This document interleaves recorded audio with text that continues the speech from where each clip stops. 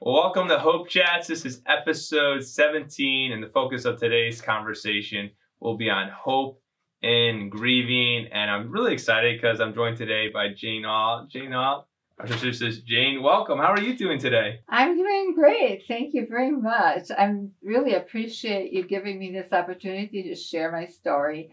And, I just want to share in a way, I hope people know that Jesus is with them. Mm-hmm. And how can we be with other people too, when they're grief. So some people might not know me really well, but I came to this church in 1969. Wow. Yeah. And it was different. It was very small then. I met John, my husband. We'll be married 54 years. Oh, that's amazing, Jane. In June. Wow. And so we came, and I was pregnant with our first daughter when we arrived in the middle of snowstorms in January. Wow. Yeah, well, actually December 30th.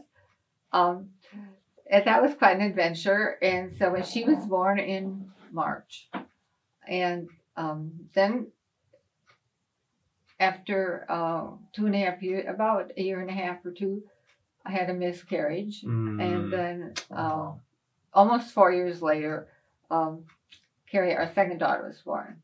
Okay. So I've got good children. And so we were pretty busy for the first, 20 years here. I bet. Yeah. I was active in the church, teaching Sunday school, playing the piano, helping in the kitchen, discipling college students, co-leading a home group, whatever needed to be done, sweeping the stairs. We actually lived in part of the church building for a while. Oh, yeah, okay. We lived upstairs and the church went downstairs. We were a mobile church. Yeah, we moved a lot of different places. But anyway, so on the side, when I was doing all this other stuff, I was writing poems and songs, especially in the